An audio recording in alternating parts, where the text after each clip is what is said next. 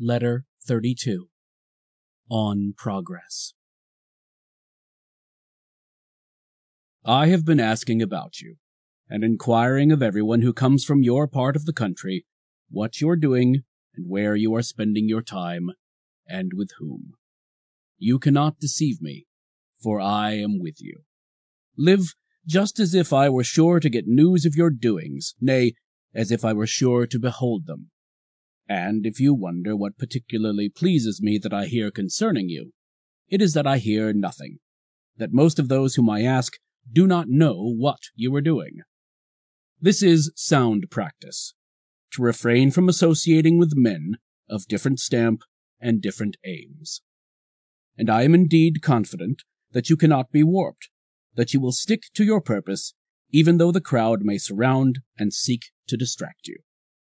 What, then, is on my mind? I am not afraid lest they work a change in you, but I am afraid lest they may hinder your progress.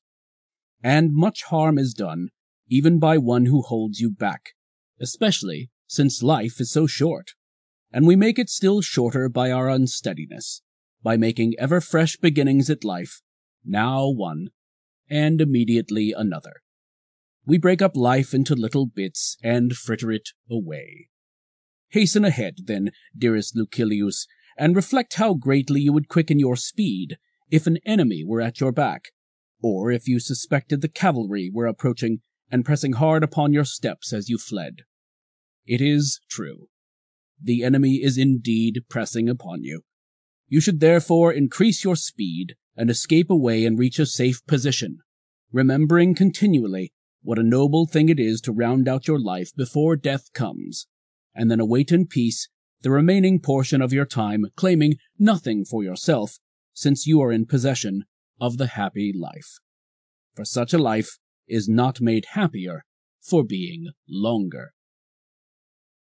Oh, when shall you see the time when you shall know that time means nothing to you, when you shall be peaceful and calm, careless of the morrow, because you are enjoying your life to the full? Would you know what makes men greedy for the future? It is because no one has yet found himself. Your parents, to be sure, asked other blessings for you, but I myself pray rather that you may despise all those things which your parents wished for you in abundance. Their prayers plunder many another person, simply that you may be enriched. Whatever they make over to you must be removed from someone else.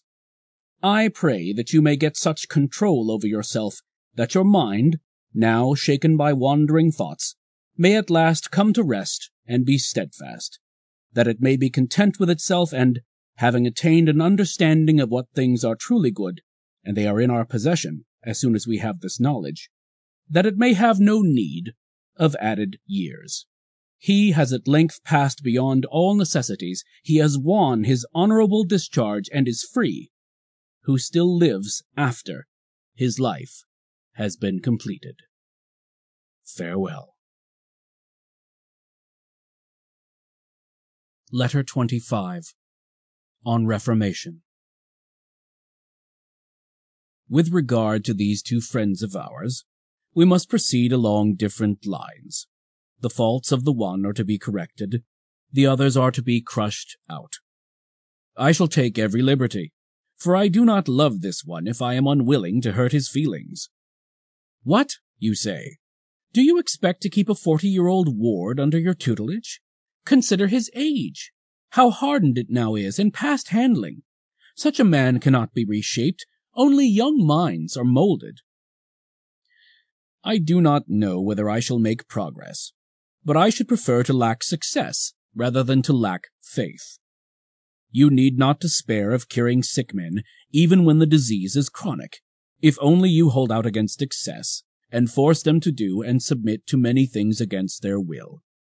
As regards our other friend, I am not sufficiently confident either, except for the fact that he still has sense of shame enough to blush for his sins. This modesty should be fostered. So long as it endures in his soul, there is some room for hope. But as for this veteran of yours, I think we shall deal more carefully with him, that he may not become desperate about himself. There is no better time to approach him than now, when he has an interval of rest and seems like one who has corrected his faults. Others have been cheated by this interval of virtue on his part, but he does not cheat me. I feel sure that these faults will return, as it were, with compound interest, for just now, I am certain, they are in abeyance, but not absent. I shall devote some time to the matter, and try to see whether or not something can be done. But do you yourself, as indeed you are doing, show me that you are stout-hearted. Lighten your baggage for the march. None of our possessions is essential. Let us return to the law of nature, for then riches are laid up for us. The things which we actually need are free for all, or else cheap. Nature craves only bread and water. No one is poor according to this standard. When a man has limited his desires within these bounds, he can challenge the happiness of Jove himself, as Epicurus says. I must insert in this letter one or two more of his sayings. Do everything as if Epicurus were watching you. There is no real doubt that it is good for one to have appointed a guardian over oneself, and to have someone whom you may look up to, someone whom you may regard as a witness of your thoughts. It is, indeed, nobler by far to live as you would live under the eyes of some good man, always at your side. But nevertheless, I am content if you only act, in whatever you do, as you would act if anyone at all were looking on, because solitude prompts us to all kinds of evil. And when you have progressed so far that you have also respect for yourself, you may send away your attendant. But until then, set as a guard over yourself the authority of some man, whether your choice be the great Cato, or Scipio, or Laelius, or any man in whose presence even abandoned wretches would check their bad impulses. Meantime, you are engaged in making of yourself the sort of person in whose company you would not dare to sin. When this aim has been accomplished, and you begin to hold yourself in some esteem, I shall gradually allow you to do what Epicurus in another passage suggests. The time when you should most of all withdraw into yourself is when you are forced to be in a crowd. You ought to make yourself of a different stamp from the multitude. Therefore, while it is not yet safe to withdraw into solitude, seek out certain individuals, for everyone is better off in the company of somebody or other, no matter who, than in his own company alone. The time when you should most of all withdraw into yourself is when you are forced to be in a crowd. Yes, provided that you are a good, tranquil, and self-restrained man. Otherwise, you had better withdraw into a crowd in order to get away from yourself. Alone, you are too close to a rascal.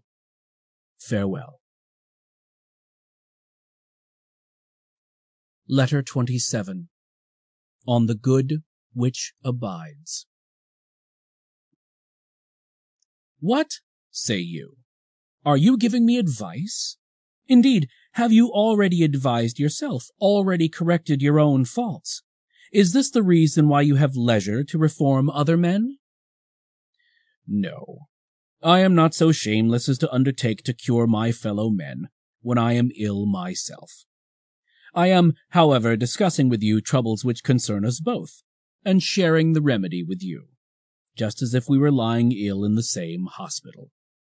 Listen to me, therefore, as you would as if I were talking to myself.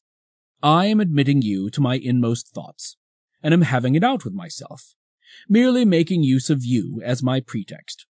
I keep crying out to myself, count your years, and you will be ashamed to desire and pursue the same things you desired in your boyhood days. Of this one thing make sure against your dying day. Let your faults die before you die. Away with those disordered pleasures, which must be dearly paid for. It is not only those which are to come that harm me, but also those which have come and gone. Just as crimes, even if they have not been detected when they were committed, do not allow anxiety to end with them, so with guilty pleasures, regret remains even after the pleasures are over. They are not substantial, they are not trustworthy. Even if they do not harm us, they are fleeting. Cast about, rather, for some good which will abide. But there can be no such good except as the soul discovers it for itself within itself. Virtue alone affords everlasting and peace-giving joy. Even if some obstacle arise, it is but like an intervening cloud, which floats beneath the sun, but never prevails against it. When will it be your lot to attain this joy? Thus far you have indeed not been sluggish, but you must quicken your pace. Much toil remains. To confront it, you must yourself lavish all your waking hours and all your efforts if you wish the result to be accomplished. This matter cannot be delegated to someone else. The other kind of literary activity admits of an outside assistance. Within our own time, there was a certain rich man named Calvisius Sabinus. He had the bank account and the brains of a freedman. I never saw a man whose good fortune was a greater offense against propriety.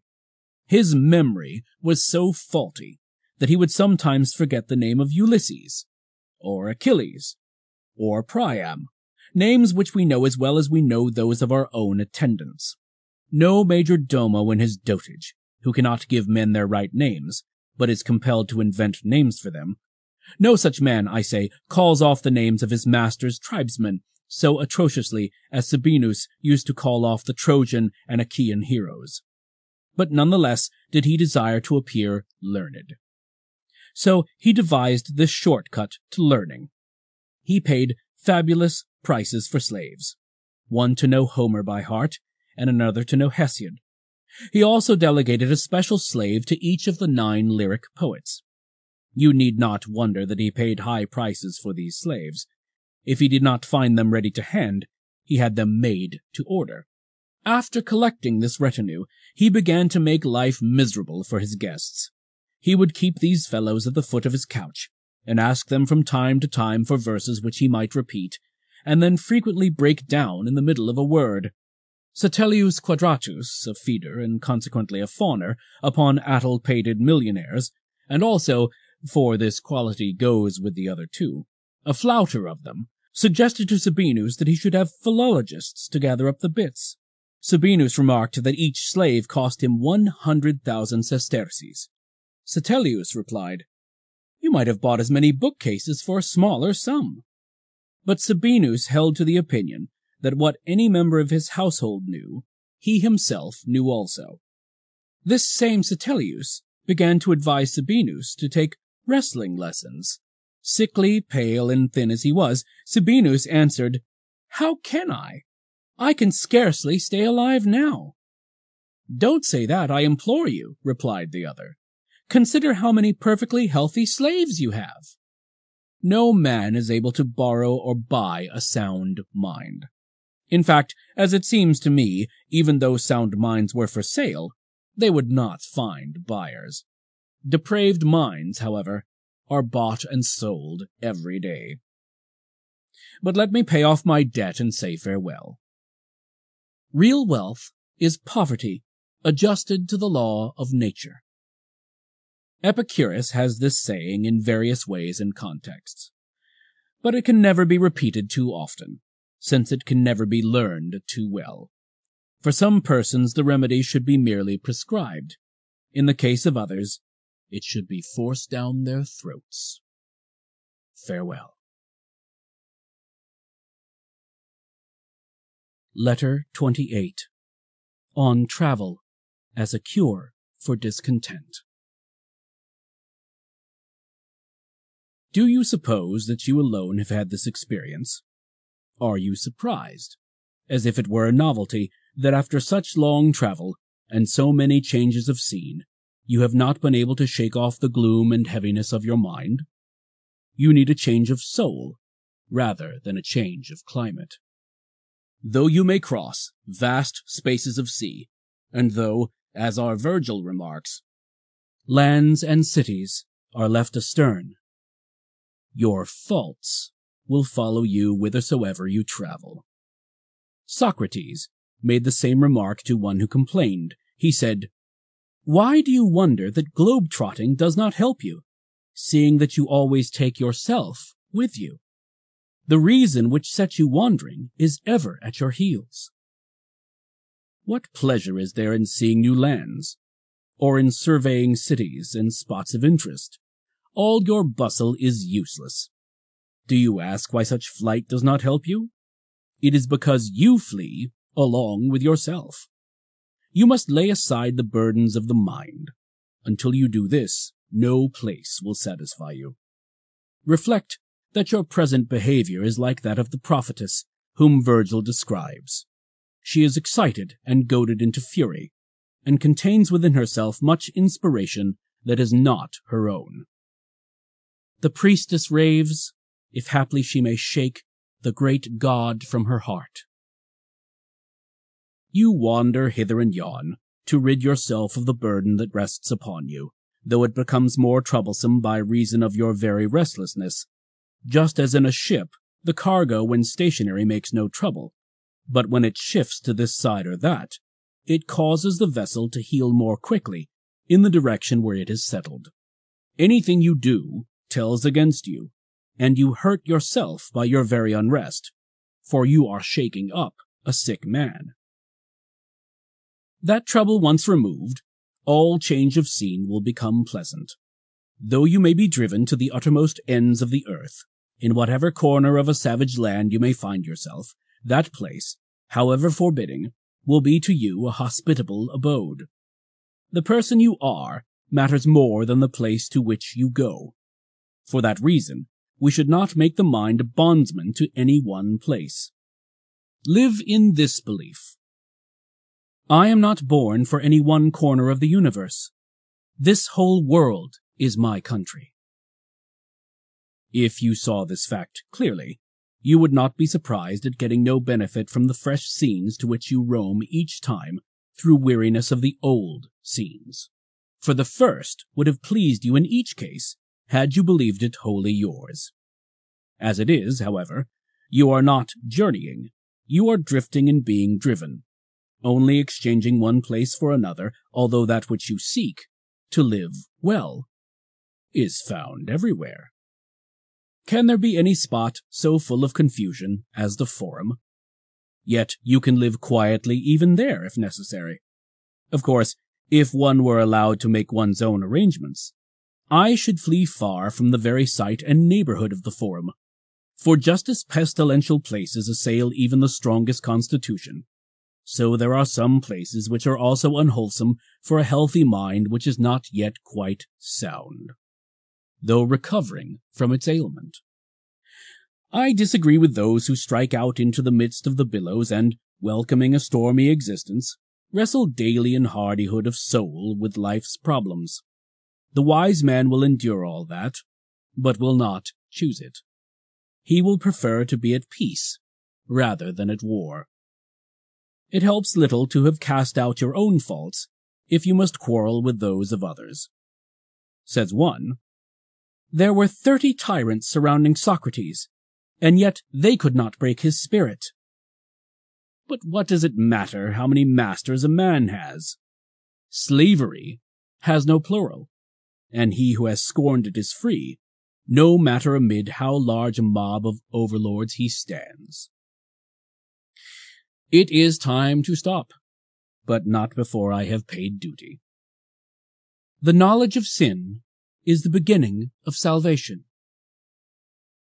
This saying of Epicurus seems to me to be a noble one, for he who does not know that he has sinned does not desire correction. You must discover yourself in the wrong before you can reform yourself. Some boast of their faults. Do you think that the man has any thought of mending his ways who counts over his vices as if they were virtues? Therefore, as far as possible, prove yourself guilty. Hunt up charges against yourself. Play the part, first of accuser, then of judge, last of intercessor. At times, be harsh with yourself. Farewell.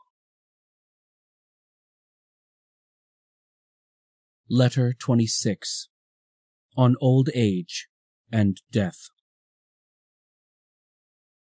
I was just lately telling you that I was within sight of old age.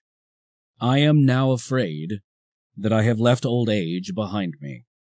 For some other word would now apply to my years, or at any rate to my body, since old age means a time of life that is weary rather than crushed. You may rate me in the worn-out class of those who are nearing the end. Nevertheless, I offer thanks to myself, with you as witness, for I feel that age has done no damage to my mind, though I feel its effects on my constitution. Only my vices, and the outward aids to these vices, have reached senility. My mind is strong, and rejoices that it has but slight connection with the body. It has laid aside the greater part of its load. It is alert, it takes issue with me on the subject of old age, it declares that old age is its time of bloom. Let me take it at its word, and let it make the most of the advantages it possesses. The mind bids me to do some thinking, and consider how much of this peace of spirit and moderation of character I owe to wisdom, and how much to my time of life. It bids me distinguish carefully what I cannot do, and what I do not want to do. For why should one complain or regard it as a disadvantage, if powers which ought to come to an end have failed? But, you say, it is the greatest possible disadvantage to be worn out and to die off, or rather, if I may speak literally, to melt away. For we are not suddenly smitten and laid low. We are worn away, and every day reduces our powers to a certain extent. But is there any better end to it all than to glide off to one's proper haven when nature slips the cable? Not that there is anything painful in a shock and a sudden departure from existence. It is merely because this other way of departure is easy, a gradual withdrawal. I, at any rate, as if the test were at hand and the day were come which is to pronounce its decision concerning all the years of my life, watch over myself and commune thus with myself. The showing which we have made up to the present time, in word or deed, counts for nothing. All this is but a trifling and deceitful pledge of our spirit, and is wrapped in much charlatanism. I shall leave it to death to determine what progress I have made. Therefore, with no faint heart, I am making ready for the day when, putting aside all stage artifice and actors' rouge, I am to pass judgment upon myself, whether I am merely declaiming brave sentiments, or whether I really feel them, whether all the bold threats I have uttered against fortune are a pretense and a farce. Put aside the opinion of the world. It is always wavering and always takes both sides. Put aside the studies which you have pursued throughout your life. Death will deliver the final judgment in your case. This is what I mean. Your debates and learned talks, your maxims gathered from the teachings of the wise, your cultured conversation, all these afford no proof of the real strength of your soul. Even the most timid man can deliver a bold speech. What you have done in the past will be manifest only at the time when you draw your last breath. I accept the terms. I do not shrink from the decision. This is what I say to myself, but I would have you think that I have said it to you also. You are younger, but what does that matter? There is no fixed count of our years. You do not know where death awaits you, so be ready for it everywhere. I was just intending to stop, and my hand was making ready for the closing sentence, but the rites are still to be performed and the traveling money for the letter disbursed. And just assume that I am not telling where I intend to borrow the necessary sum. You know upon whose coffers I depend. Wait for me but a moment, and I will pay you from my own account. Meanwhile, Epicurus will oblige me with these words. Think on death. Or rather, if you prefer the phrase, on migration to heaven. The meaning is clear, that it is a wonderful thing to learn thoroughly how to die. You may deem it superfluous to learn a text that can be used only once, but that is just the reason why we ought to think on a thing. When we can never prove whether we really know a thing, we must always be learning it. think on death. In saying this, he bids us think on freedom. He who has learned to die has unlearned slavery. He is above any external power, or, at any rate, he is beyond it. What terrors have prisons and bonds and bars for him? His way out is clear. There is only one chain which binds us to life, and that is the love of life. The chain may not be cast off, but it may be rubbed away, so that, when necessity shall demand, nothing may retard or hinder us from being ready to do at once that which at some time we are bound to do. Farewell. Letter 23. On the true joy which comes from philosophy. Do you suppose that I shall write you how kindly the winter season has dealt with us, a short season and a mild one, or what a nasty spring we are having, cold weather out of season, and all the other trivialities which people write when they are at a loss for topics of conversation? No. I shall communicate something which may help both you and myself. And what shall this something be, if not an exhortation to soundness of mind? Do you ask, what is the foundation of a sound mind? It is not to find joy in useless things. I said that it was the foundation. It is really the pinnacle. We have reached the heights if we know what it is that we find joy in, and if we have not placed our happiness in the control of externals. The man who is goaded ahead by hope of anything, though it be within reach, though it be easy of access, and though his ambitions have never played him false, is troubled and unsure of himself. Above all, my dear Lucilius, make this your business. Learn how to feel joy. Do you think that I am now robbing you of many pleasures when I try to do away with the gifts of chance, when I counsel the avoidance of hope, the sweetest thing that gladdens our hearts? Quite the contrary. I do not wish you ever to be deprived of gladness.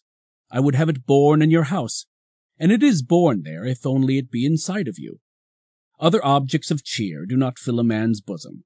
They merely smooth his brow and are inconstant, unless perhaps you believe that he who laughs has joy. The very soul must be happy and confident, lifted above every circumstance. Real joy, believe me, is a stern matter. Can one, do you think, despise death with a carefree countenance or with a blithe and gay expression, as our young dandies are accustomed to say? Or can one thus open his door to poverty, or hold the curb on his pleasures, or contemplate the endurance of pain? He who ponders these things in his heart is indeed full of joy, but it is not a cheerful joy. It is just this joy, however, of which I would have you become the owner, for it will never fail you when once you have found its source. The yield of poor minds is on the surface. Those are really rich whose veins lurk deep, and they will make more bountiful returns to him who delves unceasingly. So, too, those baubles which delight the common crowd afford but a thin pleasure, laid on as a coating, and even joy that is only plated lacks a real basis. But the joy of which I speak, that to which I am endeavoring to lead you, is something solid, disclosing itself the more fully as you penetrate into it. Therefore, I pray you, my dearest Lucilius, do the one thing that can render you really happy.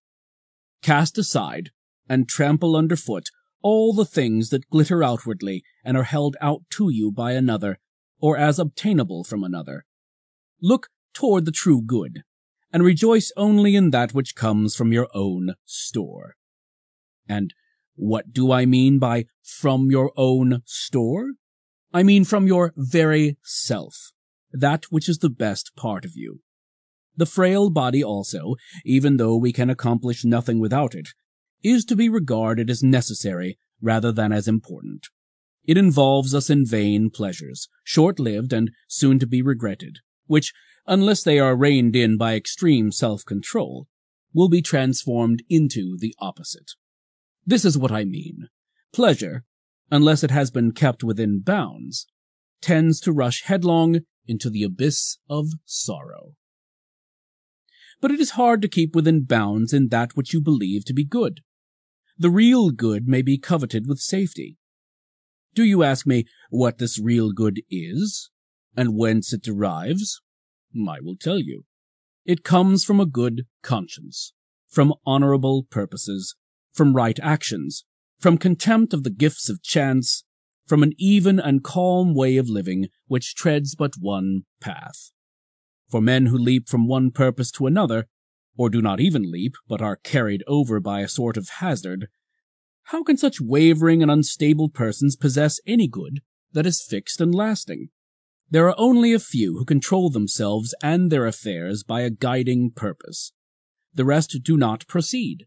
They are merely swept along like objects afloat in a river. And of these objects, some are held back by sluggish waters, and are transported gently. Others are torn along by a more violent current. Some, which are nearest the bank, are left there as the current slackens, and others are carried out to sea by the onrush of the stream. Therefore, we should decide what we wish, and abide by the decision. Now is the time for me to pay my debt. I can give you a saying of your friend Epicurus, and thus clear this letter of its obligation. It is bothersome always to be beginning life. Or another, which will perhaps express the meaning better, they live ill who are always beginning to live. You are right in asking why. The saying certainly stands in need of a commentary. It is because the life of such persons is always incomplete. But a man cannot stand prepared for the approach of death if he has just begun to live. We must make it our aim already to have lived long enough. No one deems that he has done so if he is just on the point of planning his life. You need not think that there are few of this kind. Practically everyone is of such a stamp. Some men, indeed, only begin to live when it is time for them to leave off living. And if this seems surprising to you, I shall add that which will surprise you still more. Some men have left off living before they have begun. Farewell. Letter 29. On the critical condition of Marcellinus. You have been inquiring about our friend Marcellinus, and you desire to know how he is getting along. He seldom comes to see me, for no other reason than that he is afraid to hear the truth, and at present he is removed from my danger of hearing it, for one must not talk to a man unless he is willing to listen. That is why it is often doubted whether Diogenes and the other cynics, who employed an undiscriminating freedom of speech and offered advice to any who came in their way, ought to have pursued such a plan. For what if one should chide the deaf, or those who are speechless from birth or by illness? But you answer, "Why should I spare words? They cost nothing. I cannot know whether I shall help the man to whom I give advice, but I know well that I shall help someone if I advise many. I must scatter this advice by the handful. It is impossible that one who tries often should not sometime succeed." This very thing, my dear Lucilius, is, I believe, exactly what a great-souled man ought not to do. His influence is weakened. It has too little effect upon those whom it might have set right if it had not grown so stale. The archer ought not to hit the mark only sometimes. He ought to miss it only sometimes. That which takes effect by chance is not an art. Now, wisdom is an art. It should have a definite aim, choosing only those who will make progress, but withdrawing from those whom it has come to regard as hopeless, yet not abandoning them too soon, and just when the case is becoming hopeless trying drastic remedies. As to our friend Marcellinus, I have not yet lost hope. He can still be saved, but the helping hand must be offered soon. There is indeed danger that he may pull his helper down, for there is in him a native character of great vigor, though it is already inclining to wickedness.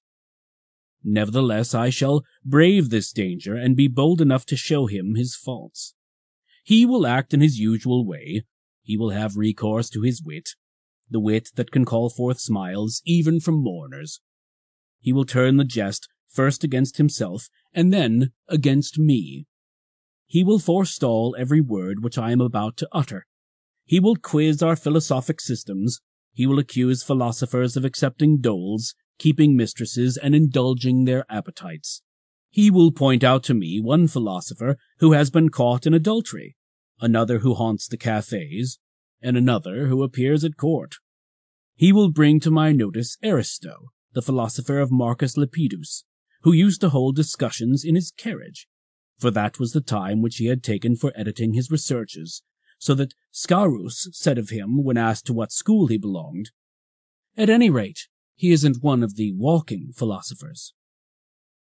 Julius Graecinus, too, a man of distinction, when asked for an opinion on the same point, replied, "I cannot tell you, for I don't know what he does when dismounted," as if the query referred to a chariot gladiator. It is mountebanks of that sort, for whom it would be more creditable to have left philosophy alone than to traffic in her, whom Marcellinus will throw in my teeth. But I have decided to put up with taunts. He may stir my laughter, but I, perchance, shall stir him to tears. Or, if he persist in his jokes, I shall rejoice, so to speak, in the midst of sorrow, because he is blessed with such a merry sort of lunacy. But that kind of merriment does not last long. Observe such men, and you will note that within a short space of time they laugh to excess and rage to excess. It is my plan to approach him and to show him how much greater was his worth when many thought it less. Even though I shall not root out his faults, I shall put a check upon them. They will not cease, but they will stop for a time, and perhaps they will even cease if they get the habit of stopping. This is a thing not to be despised, since to men who are seriously stricken, the blessing of relief is a substitute for health. So, while I prepare myself to deal with Marcellinus, do you in the meantime, who are able, and who understand whence and whither you have made your way, and who for that reason have an inkling of the distance yet to go, regulate your character, rouse your courage, and stand firm in the face of things which have terrified you. Do not count the number of those who inspire fear in you. Would you not regard as foolish one who was afraid of a multitude, in a place where only one at a time could pass? Just so. There are not many who have access to you to slay you, though there are many who threaten you with death. Nature has so ordered it that, as only one has given you life, so only one will take it away. If you had any shame, you would have let me off from paying the last installment. Still, I shall not be niggardly either, but shall discharge my debts to the last penny, and force upon you what I still owe. I have never wished to cater to the crowd. For what I know, they do not approve, and what they approve, I do not know. Who said this? You ask. As if you were ignorant whom I am pressing into service, it is Epicurus. But this same watchword rings in your ears from every sect, peripatetic, academic, stoic, cynic. For who that is pleased by virtue can please the crowd? It takes trickery to win popular approval, and you must needs make yourself like unto them. They will withhold their approval if they do not recognize you as one of themselves. However, what you think of yourself is much more to the point than what others think of you. The favor of ignoble men can be won only by ignoble means. What benefit, then, will that vaunted philosophy confer, whose praises we sing, and which, we are told, is to be preferred to every art and every possession? Assuredly, it will make you prefer to please yourself rather than the populace. It will make you weigh, and not merely count, men's judgments. It will make you live without fear of gods or men. It will make you either overcome evils or end them. Otherwise, if I see you applauded by popular acclamation, If your entrance upon the scene is greeted by a roar of cheering and clapping, marks of distinction meant only for actors, if the whole state, even the women and children, sing your praises, how can I help pitying you? For I know what pathway leads to such popularity. Farewell. Letter 31. On Siren Songs. Now I recognize my Lucilius. He is beginning to reveal the character of which he gave promise. Follow up the impulse which prompted you to make for all that is best, treading under your feet that which is approved by the crowd. I would not have you greater or better than you planned, for in your case the mere foundations have covered a large extent of ground. Only finish all that you have laid out, and take in hand the plans which you have had in mind. In short, you will be a wise man, if you stop up your ears. Nor is it enough to close them with wax. You need a denser stopple than that which they say Ulysses used for his comrades. The song which he feared was alluring, but came not from every side. The song, however, which you have to fear, echoes round you not from a single headland, but from every quarter of the world. Sail, therefore, not past one region which you mistrust because of its treacherous delights, but past every city. Be deaf to those who love you most of all. They pray for bad things with good intentions. And, if you would be happy, entreat the gods that none of their fond desires for you may be brought to pass. What they wish to have heaped upon you are not really good things. There is only one good, the cause and the support of a happy life. Trust in oneself. But this cannot be attained unless one has learned to despise toil, and to reckon it among the things which are neither good nor bad. For it is not possible that a single thing should be bad at one time and good at another, at times light and to be endured, and at times a cause of dread. Work is not a good. Then what is a good? I say, the scorning of work. That is why I should rebuke men who toil to no purpose. But when, on the other hand, a man is struggling towards honorable things, in proportion as he applies himself more and more, and allows himself less and less to be beaten or to halt, I shall recommend his conduct and shout my encouragement, saying, by so much you are better. Rise, draw a fresh breath, and surmount that hill, if possible, at a single spurt. Work is the sustenance of noble minds. There is, then, no reason why, in accordance with that old vow of your parents, you should pick and choose what fortune you wish should fall to your lot, or what you should pray for. Besides, it is base for a man who has already traveled the whole round of highest honors, to be still importuning the gods. What need is there of vows? Make yourself happy through your own efforts. You can do this, if once you comprehend that whatever is blended with virtue is good, and that whatever is joined to vice is bad. Just as nothing gleams if it has no light blended with it, and nothing is black unless it contains darkness or draws to itself something of dimness, and as nothing is hot without the aid of fire, and nothing cold without air, so it is the association of virtue and vice that makes things honorable or base. What, then, is good? The knowledge of things. What is evil? The lack of knowledge of things. Your wise man, who is also a craftsman, will reject or choose in each case as it suits the occasion. But he does not fear that which he rejects, nor does he admire that which he chooses, if only he has a stout and unconquerable soul. I forbid you to be cast down or depressed. It is not enough if you do not shrink from work. Ask for it. But, you say, is not trifling and superfluous work, and work that has been inspired by ignoble causes, a bad sort of work? No. No more than that which is expended upon noble endeavors, since the very quality that endures toil, and rouses itself to hard and uphill effort, is of the spirit which says, Why do you grow slack? It is not the part of a man to fear sweat. And besides this, in order that virtue may be perfect, there should be an even temperament and a scheme of life that is consistent with itself throughout. And this result cannot be attained without knowledge of things, and without the art which enables us to understand things human and things divine. That is the greatest good. If you seize this good, you begin to be the associate of the gods, and not their suppliant. But how, you ask, does one attain that goal?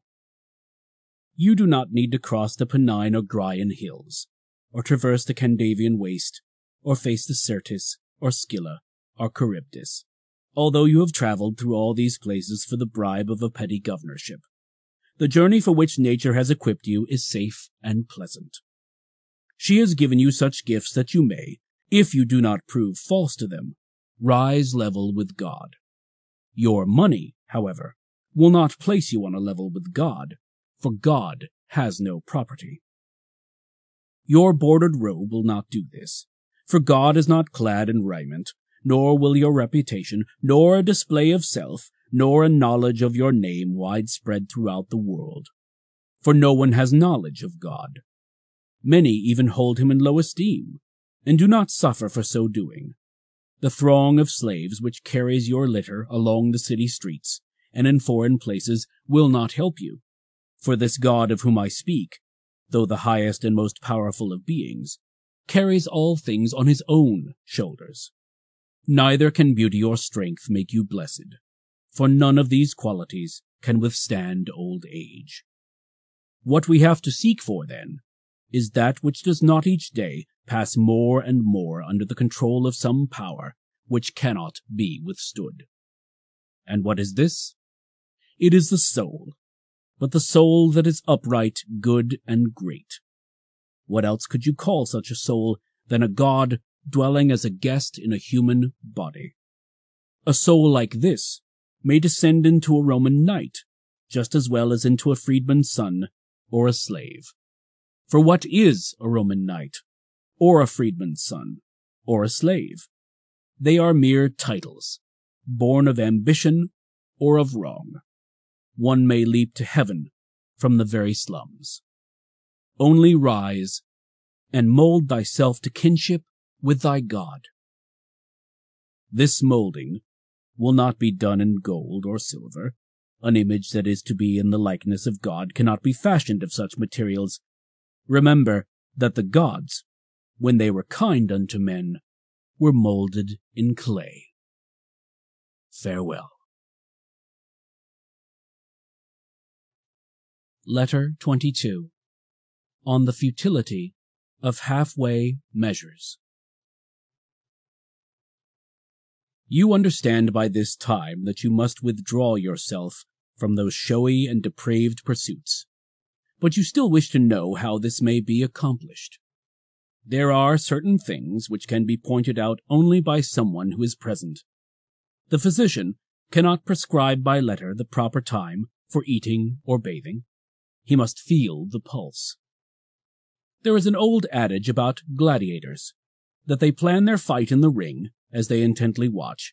Something in the adversary's glance, some movement of his hand, even some slight bending of his body gives a warning. We can formulate general rules and commit them to writing as to what is usually done, or ought to be done. Such advice may be given, not only to our absent friends, but also to succeeding generations. In regard, however, to that second question, when or how your plan is to be carried out, no one will advise at long range. We must take counsel in the presence of the actual situation. You must be not only present in the body, but watchful in mind, if you would avail yourself of the fleeting opportunity. Accordingly, look about you for the opportunity. If you see it, grasp it, and with all your energy and with all your strength devote yourself to this task, to rid yourself of those business duties. Now, listen carefully to the opinion which I shall offer. It is my opinion that you should withdraw either from that kind of existence or else from existence altogether. But I likewise maintain that you should take a gentle path, that you may loosen rather than cut the knot which you have bungled so badly in tying, provided that if there shall be no other way of loosening it, you may actually cut it. No man is so faint-hearted that he would rather hang in suspense forever than drop once for all. Meanwhile, and this is of first importance, do not hamper yourself. Be content with the business into which you have lowered yourself, or, as you prefer to have people think, have tumbled. There is no reason why you should be struggling on to something further. If you do, you will lose all grounds of excuse, and men will see that it was not a tumble. The usual explanation which men offer is wrong. I was compelled to do it. Suppose it was against my will. I had to do it. But no one is compelled to pursue prosperity at top speed. It means something to call a halt, even if one does not offer resistance, instead of pressing eagerly after favoring fortune. Shall you then be put out with me if I not only come to advise you, but also call in others to advise you, wiser heads than my own, men before whom I am wont to lay any problem upon which I am pondering? Read the letter of Epicurus, which appears on this matter. It is addressed to Idomeneus. The writer asks him to hasten as fast as he can, and beat a retreat before some stronger influence comes between and takes from him the liberty to withdraw. But he also adds that one should attempt nothing except at the time when it can be attempted suitably and seasonably. Then, when the long-sought occasion comes, let him be up and doing. Epicurus forbids us to doze when we are meditating escape. He bids us hope for a safe release from even the hardest trials, provided that we are not in too great a hurry before the time, nor too dilatory when the time arrives. Now, I suppose you are looking for a Stoic motto also. There is really no reason why anyone should slander that school to you on the ground of its rashness. As a matter of fact, its caution is greater than its courage. You are perhaps expecting the sect to utter such words as these: "It is base to flinch under a burden. Wrestle with the duties which you have once undertaken. No man is brave and earnest if he avoids danger, if his spirit does not grow with the very difficulty of his task." Words like these will indeed be spoken to you, if only your perseverance shall have an object that is worth while, if only you will not have to do or to suffer anything unworthy of a good man. Besides, a good man will not waste himself upon mean and discreditable work, or be busy merely for the sake of being busy.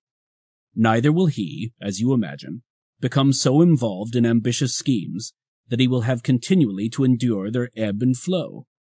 Nay, when he sees the dangers, uncertainties, and hazards in which he was formerly tossed about, he will withdraw, not turning his back to the foe, but falling back little by little to a safe position.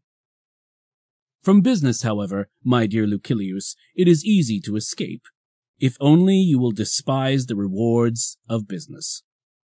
But we are held back and kept from escaping by thoughts like these. What then? Shall I leave behind me these great prospects?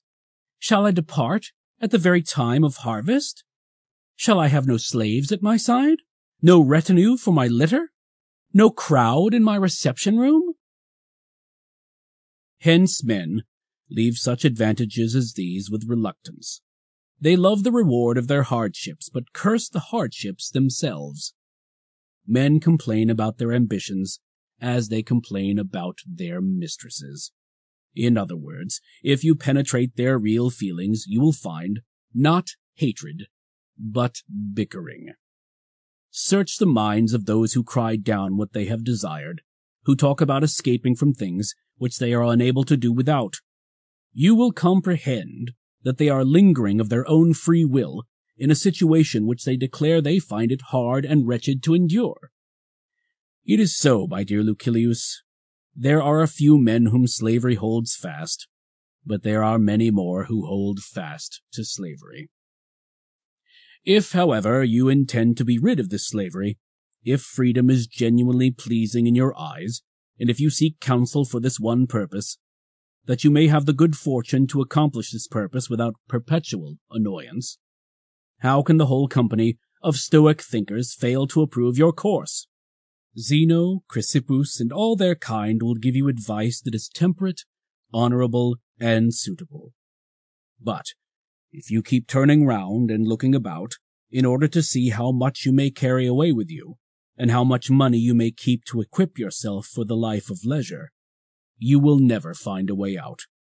No man can swim ashore and take his baggage with him. Rise to a higher life, with the favor of the gods. But let it not be favor of such a kind as the gods give to men, when with kind and genial faces they bestow magnificent ills, justified in so doing by the one fact that the things which irritate and torture have been bestowed in answer to prayer. I was just putting the seal upon this letter, but it must be broken again, in order that it may go to you with its customary contribution, bearing with it some noble word. And lo, here is one that occurs to my mind. I do not know whether its truth or its nobility of utterance is the greater. Spoken by whom? You ask. By Epicurus, for I am still appropriating other men's belongings. The words are: everyone goes out of life just as if he had but lately entered it. Take anyone off his guard, young, old, or middle-aged, you will find that all are equally afraid of death and equally ignorant of life. No one has anything finished, because we have kept putting off into the future all our undertakings. No thought in the quotation given above pleases me more than that it taunts old men with being infants. No one, he says, leaves this world in a different manner from one who has just been born. That is not true, for we are worse when we die than when we were born, but it is our fault, and not that of nature. Nature should scold us, saying, "What does this mean? I brought you into the world without desires or fears, free from superstition, treachery, and the other curses. Go forth as you were when you entered." A man has caught the message of wisdom, if he can die as free from care as he was at birth. But, as it is, we are all aflutter at the approach of the dreaded end. Our courage fails us, our cheeks blanch, our tears fall, though they are unavailing. But what is baser than to fret at the very threshold of peace? The reason, however, is that we are stripped of all our goods, we have jettisoned our cargo of life and are in distress, for no part of it has been packed in the hold. It has all been heaved overboard and has drifted away. Men do not care how nobly they live, but only how long, although it is within the reach of every man to live nobly, but within no man's power to live long. Farewell. Letter 30. On Conquering the Conqueror. I have beheld Aufidius Bassus, that noble man, shattered in health and wrestling with his years. But they already bear upon him so heavily that he cannot be raised up. Old age has settled down upon him with great, yes, with its entire weight. You know that his body was always delicate and sapless. For a long time he has kept it in hand, or, to speak more correctly, has kept it together. Of a sudden, it has collapsed. Just as in a ship that springs a leak, you can always stop the first or the second fissure, but when many holes begin to open and let in water, the gaping hull cannot be saved. Similarly, in an old man's body, there is a certain limit up to which you can sustain and prop its weakness. But when it comes to resemble a decrepit building, when every joint begins to spread, and while one is being repaired another falls apart, then it is time for a man to look about him and consider how he may get out. But the mind of our friend Bassus is active. Philosophy bestows this boon upon us. It makes us joyful in the very sight of death, strong and brave no matter in what state the body may be, cheerful and never failing though the body fail us. A great pilot can sail even when his canvas is rent. If his ship be dismantled, he can yet put in trim what remains of her hull and hold her to her course. This is what our friend Bassus is doing, and he contemplates his own end with the courage and countenance which you would regard as undue indifference in a man who so contemplated another's. This is a great accomplishment, Lucilius, and one which needs long practice to learn, to depart calmly when the inevitable hour arrives. Other kinds of death contain an ingredient of hope. A disease comes to an end. A fire is quenched. Falling houses have set down in safety those who they seemed certain to crush. The sea has cast ashore unharmed those whom it had engulfed, by the same force through which it drew them down. The soldier has drawn back his sword from the very neck of his doomed foe. But those whom old age is leading away to death have nothing to hope for. Old age alone grants no reprieve. No ending, to be sure, is more painless, but there is none more lingering. Our friend Bassus seemed to me to be attending his own funeral, and laying out his own body for burial, and living almost as if he had survived his own death, and bearing with wise resignation his grief at his own departure. For he talks freely about death, trying hard to persuade us that if this process contains any element of discomfort or of fear, it is the fault of the dying person, and not of death itself. Also, that there is no more inconvenience at the actual moment than there is after it is over. And it is just as insane, he adds, for a man to fear what will not happen to him as to fear what he will not feel if it does happen. Or does anyone imagine it to be possible that the agency by which feeling is removed can be itself felt? Therefore, says Bassus, death stands so far beyond all evil that it is beyond all fear of evils.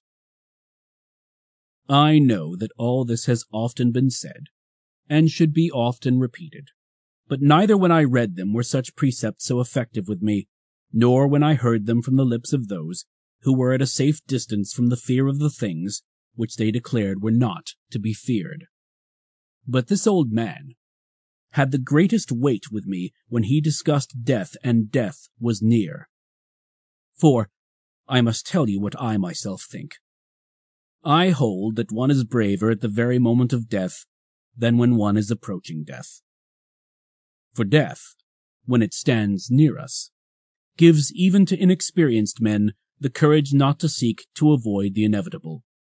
So the gladiator, who throughout the fight has been no matter how faint-hearted, offers his throat to his opponent and directs the wavering blade to the vital spot. But an end that is near at hand and is bound to come calls for tenacious courage of soul. This is a rarer thing, and none but the wise man can manifest it.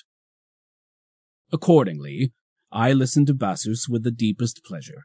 He was casting his vote concerning death, and pointing out what sort of a thing it is when it is observed, so to speak, nearer at hand.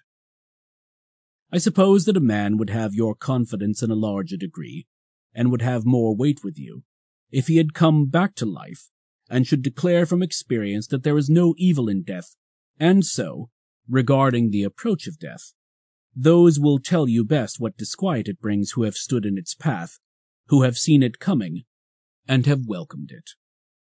Bassus may be included among these men, and he had no wish to deceive us. He says that it is as foolish to fear death as to fear old age, for death follows old age precisely as old age follows youth. He who does not wish to die cannot have wished to live, for life is granted to us with the reservation that we shall die. To this end our path leads. Therefore, how foolish it is to fear it, since men simply await that which is sure, but fear only that which is uncertain. Death has its fixed rule, equitable and unavoidable. Who can complain when he is governed by terms which include everyone? The chief part of equality, however, is equality. But it is superfluous at the present time to plead nature's case, for she wishes our laws to be identical with her own. She but resolves that which she has compounded, and compounds again that which she has resolved.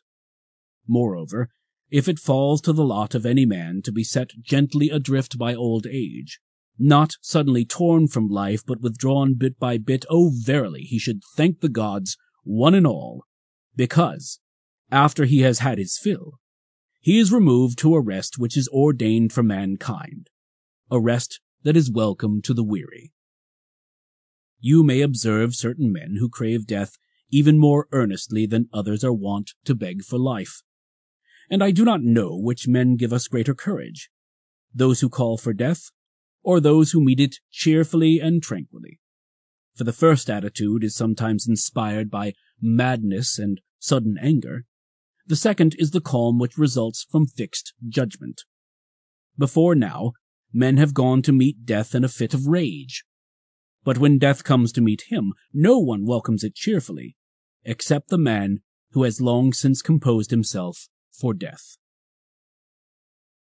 I admit, therefore, that I have visited this dear friend of mine more frequently on many pretexts, but with the purpose of learning whether I should find him always the same, and whether his mental strength was perhaps waning in company with his bodily powers. But it was on the increase, just as the joy of the charioteer is wont to show itself more clearly when he is on the 7th round of the course and nears the prize.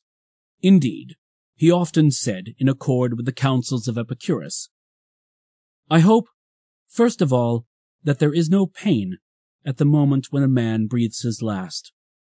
But if there is, one will find an element of comfort in its very shortness. For no great pain lasts long, and at all events, a man will find relief at the very time when soul and body are being torn asunder, even though the process be accompanied by excruciating pain, in the thought that after this pain is over, he can feel no more pain. I am sure, however, that an old man's soul is on his very lips, and that only a little force is necessary to disengage it from the body. A fire which has seized upon a substance that sustains it needs water to quench it, or, sometimes, the destruction of the building itself.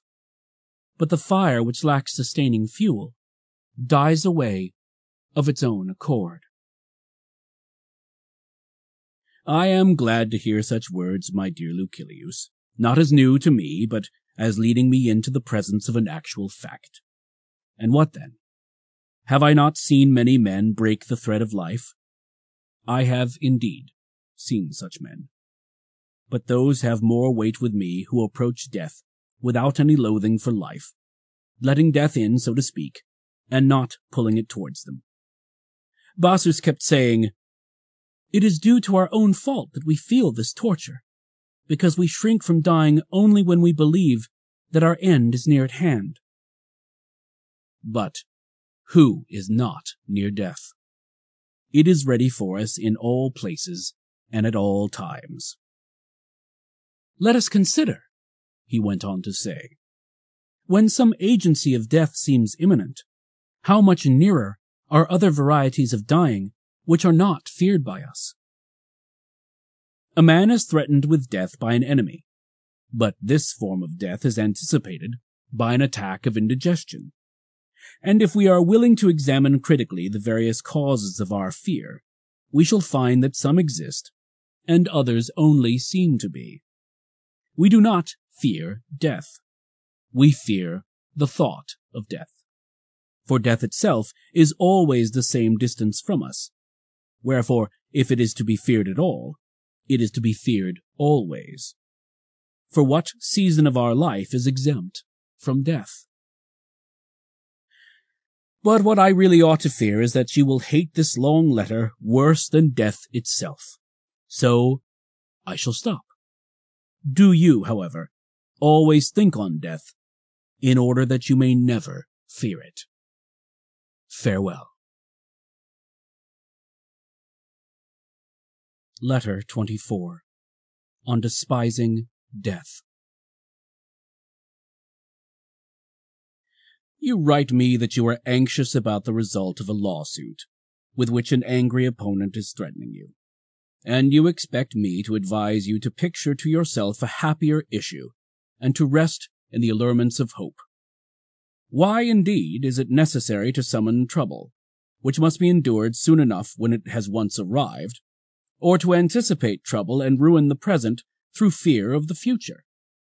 It is indeed foolish to be unhappy now, because you may be unhappy at some future time. But I shall conduct you to peace of mind by another route. If you would put off all worry, assume that what you fear may happen will certainly happen in any event. Whatever the trouble may be, measure it in your own mind, and estimate the amount of your fear. You will thus understand that what you fear is either insignificant or short-lived, and you need not spend a long time in gathering illustrations which will strengthen you. Every epoch has produced them. Let your thoughts travel into any era of Roman or foreign history, and there will throng before you notable examples of high achievement or of high endeavor. If you lose this case, can anything more severe happen to you than being sent into exile or led to prison? Is there a worse fate than any man may fear than being burned or being killed? Name such penalties one by one, and mention the men who have scorned them. One does not need to hunt for them. It is simply a matter of selection.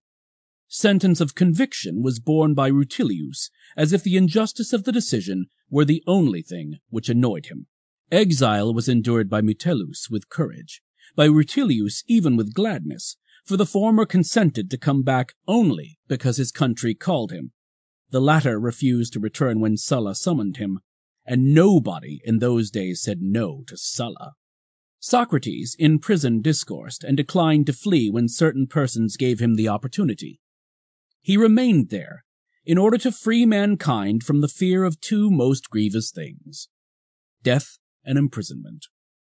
Mucius put his hand into the fire. It is painful to be burned, but how much more painful to inflict such suffering upon oneself? Here was a man of no learning, not primed to face death and pain by any words of wisdom, and equipped only with the courage of a soldier, who punished himself for his fruitless daring. He stood and watched his own right hand falling away piecemeal on the enemy's brazier, nor did he withdraw the dissolving limb with its uncovered bones until his foe removed the fire. He might have accomplished something more successful in that camp, but never anything more brave. See how much keener a brave man is to lay hold of danger than a cruel man is to inflict it. Porsenna was more ready to pardon Mucius for wishing to slay him than Mucius to pardon himself for failing to slay Porsenna. Oh, say you, those stories have been droned to death in all the schools. Pretty soon, when you reach the topic on despising death, you will be telling me about Cato. But why should I not tell you about Cato? How he read Plato's book on that last glorious night, with a sword laid at his pillow. He had provided those two requisites for his last moments. The first, that he might have the will to die, and the second, that he might have the means. So he put his affairs in order, as well as one could put in order that which was ruined and near its end, and thought that he ought to see to it that no one should have the power to slay or the good fortune to save Cato. Drawing the sword, which he had kept unstained from all bloodshed against the final day, he cried, "Fortune, you have accomplished nothing by resisting all my endeavors. I have fought till now for my country's freedom, and not for my own. I did not strive so doggedly to be free, but only to live among the free. Now, since the affairs of mankind are beyond hope, let Cato be withdrawn to safety." So saying, he inflicted a mortal wound upon his body. After the physicians had bound it up, Cato had less blood and less strength, but no less courage.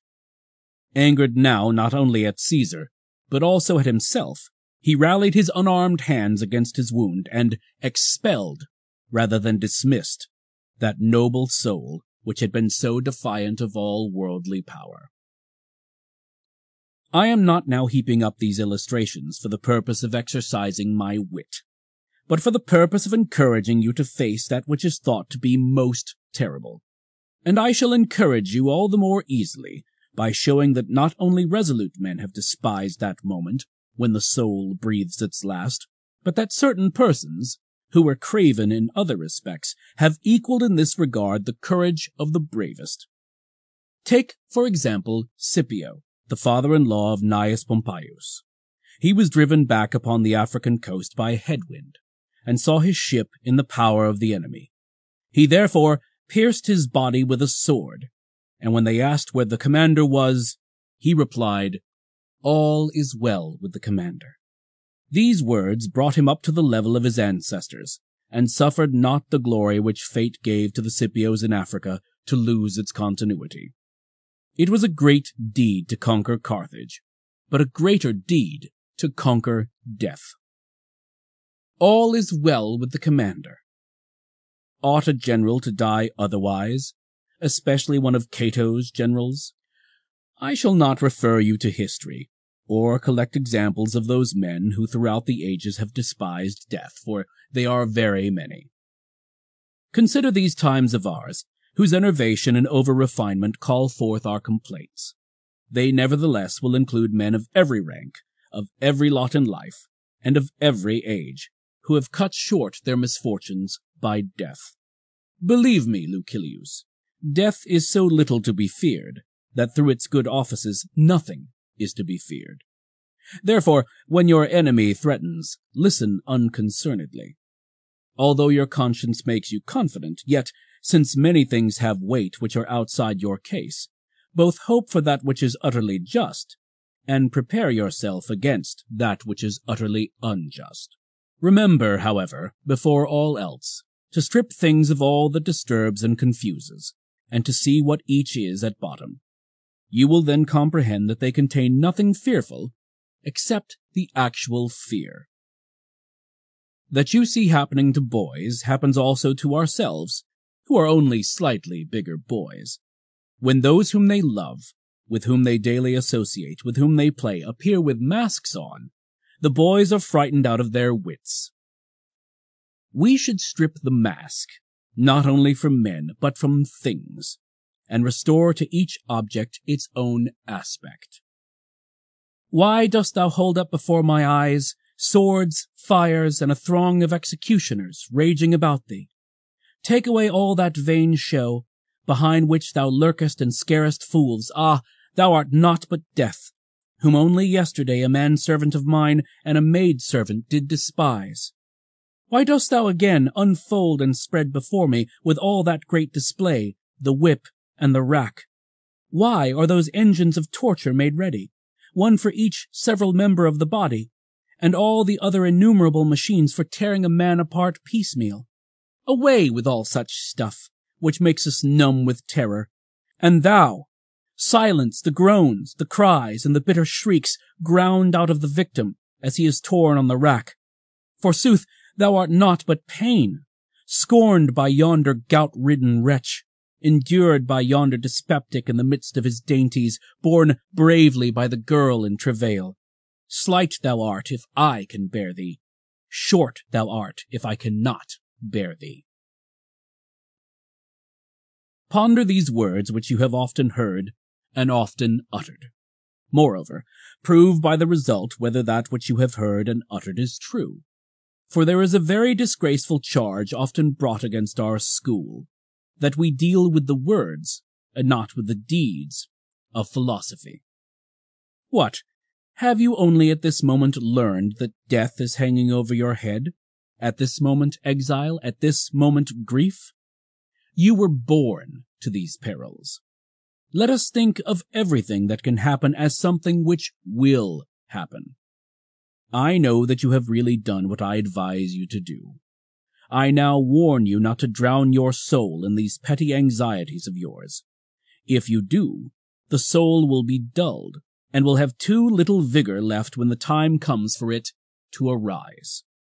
Remove the mind from this case of yours to the case of men in general. Say to yourself that our petty bodies are mortal and frail. Pain can reach them from other sources than from wrong or the might of the stronger. Our pleasures themselves become torments. Banquets bring indigestion. Carousals, paralysis of the muscles and palsy. Sensual habits affect the feet, the hands, and every joint of the body. I may become a poor man. I shall then be one among many. I may be exiled. I shall then regard myself as born in the place to which I shall be sent. They may put me in chains. What then? Am I free from bonds now? Behold this clogging burden of a body, to which nature has fettered me. I shall die, you say. You mean to say, I shall cease to run the risk of sickness. I shall cease to run the risk of imprisonment. I shall cease to run the risk of death. I am not so foolish as to go through at this juncture the arguments which Epicurus harps upon, and say that the terrors of the world below are idle, that Ixion does not whirl round on his wheel, that Sisyphus does not shoulder his stone uphill, that a man's entrails cannot be restored and devoured every day. No one is so childish as to fear Cerberus, or the shadows, or the spectral garb of those who are held together by naught but their unfleshed bones. Death either annihilates us or strips us bare. If we are then released, there remains the better part after the burden has been withdrawn. If we are annihilated, nothing remains. Good and bad are alike removed. Allow me at this point to quote a verse of yours, first suggesting that, when you wrote it, you meant it for yourself no less than for others. It is ignoble to say one thing and mean another, and how much more ignoble to write one thing and mean another. I remember one day you were handling the well-known commonplace, that we do not suddenly fall on death, but advance towards it by slight degrees. We die every day. For every day, a little of our life is taken from us. Even when we are growing, our life is on the wane. We lose our childhood, then our boyhood, and then our youth. Counting even yesterday, all past time is lost time. The very day which we are now spending is shared between ourselves and death. It is not the last drop that empties the water clock, but all that which previously has flowed out. Similarly, the final hour when we cease to exist does not of itself bring death. It merely of itself completes the death process. We reach death at that moment, but we have been a long time on the way. In describing the situation, you said in your customary style, for you are always impressive, but never more pungent than when you are putting the truth in appropriate words, "Not single is the death which comes. The death which takes us off is but the last of all." I prefer that you should read your own words rather than my letter, for then it will be clear to you that this death, of which we are afraid, is the last but not the only death. I see what you are looking for. You are asking what I have packed into my letter, what inspiriting saying from some mastermind, what useful precept. So I shall send you something dealing with this very subject, which has been under discussion. Epicurus upbraids those who crave, as much as those who shrink from, death. It is absurd, he says, to run towards death because you are tired of life, when it is your manner of life that has made you run towards death. And in another passage, what is so absurd as to seek death, when it is through fear of death that you have robbed your life of peace? And you may add a third statement of the same stamp. Men are so thoughtless, nay, so mad, that some, through fear of death, force themselves to die. Whichever of these ideas you ponder, you will strengthen your mind for the endurance alike of death and of life. For we need be warned and strengthened in both directions, not to love or to hate life overmuch. Even when reason advises us to make an end of it, the impulse is not to be adopted without reflection or at headlong speed. The grave and wise man should not beat a hasty retreat from life. He should make a becoming exit. And above all, he should avoid the weakness which has taken possession of so many, the lust for death. For just as there is an unreflecting tendency of the mind towards other things, so, my dear Lucilius, there is an unreflecting tendency towards death. This often seizes upon the noblest and most spirited men, as well as upon the craven and the abject. The former despise life. The latter find it irksome. Others are also moved by a satiety of doing and seeing the same things, and not so much by a hatred of life as because they are cloyed with it. We slip into this condition, while philosophy itself pushes us on, and we say, "How long must I endure the same things? Shall I continue to wake and sleep, be hungry and be cloyed, shiver and perspire? There is an end to nothing. All things are connected in a sort of circle. They flee, and they are pursued. Night is close at the heels of day, day at the heels of night. Summer ends in autumn, winter rushes after autumn, and winter softens into spring. All nature in this way passes, only to return. I do nothing new. I see nothing new. Sooner or later one sickens of this also."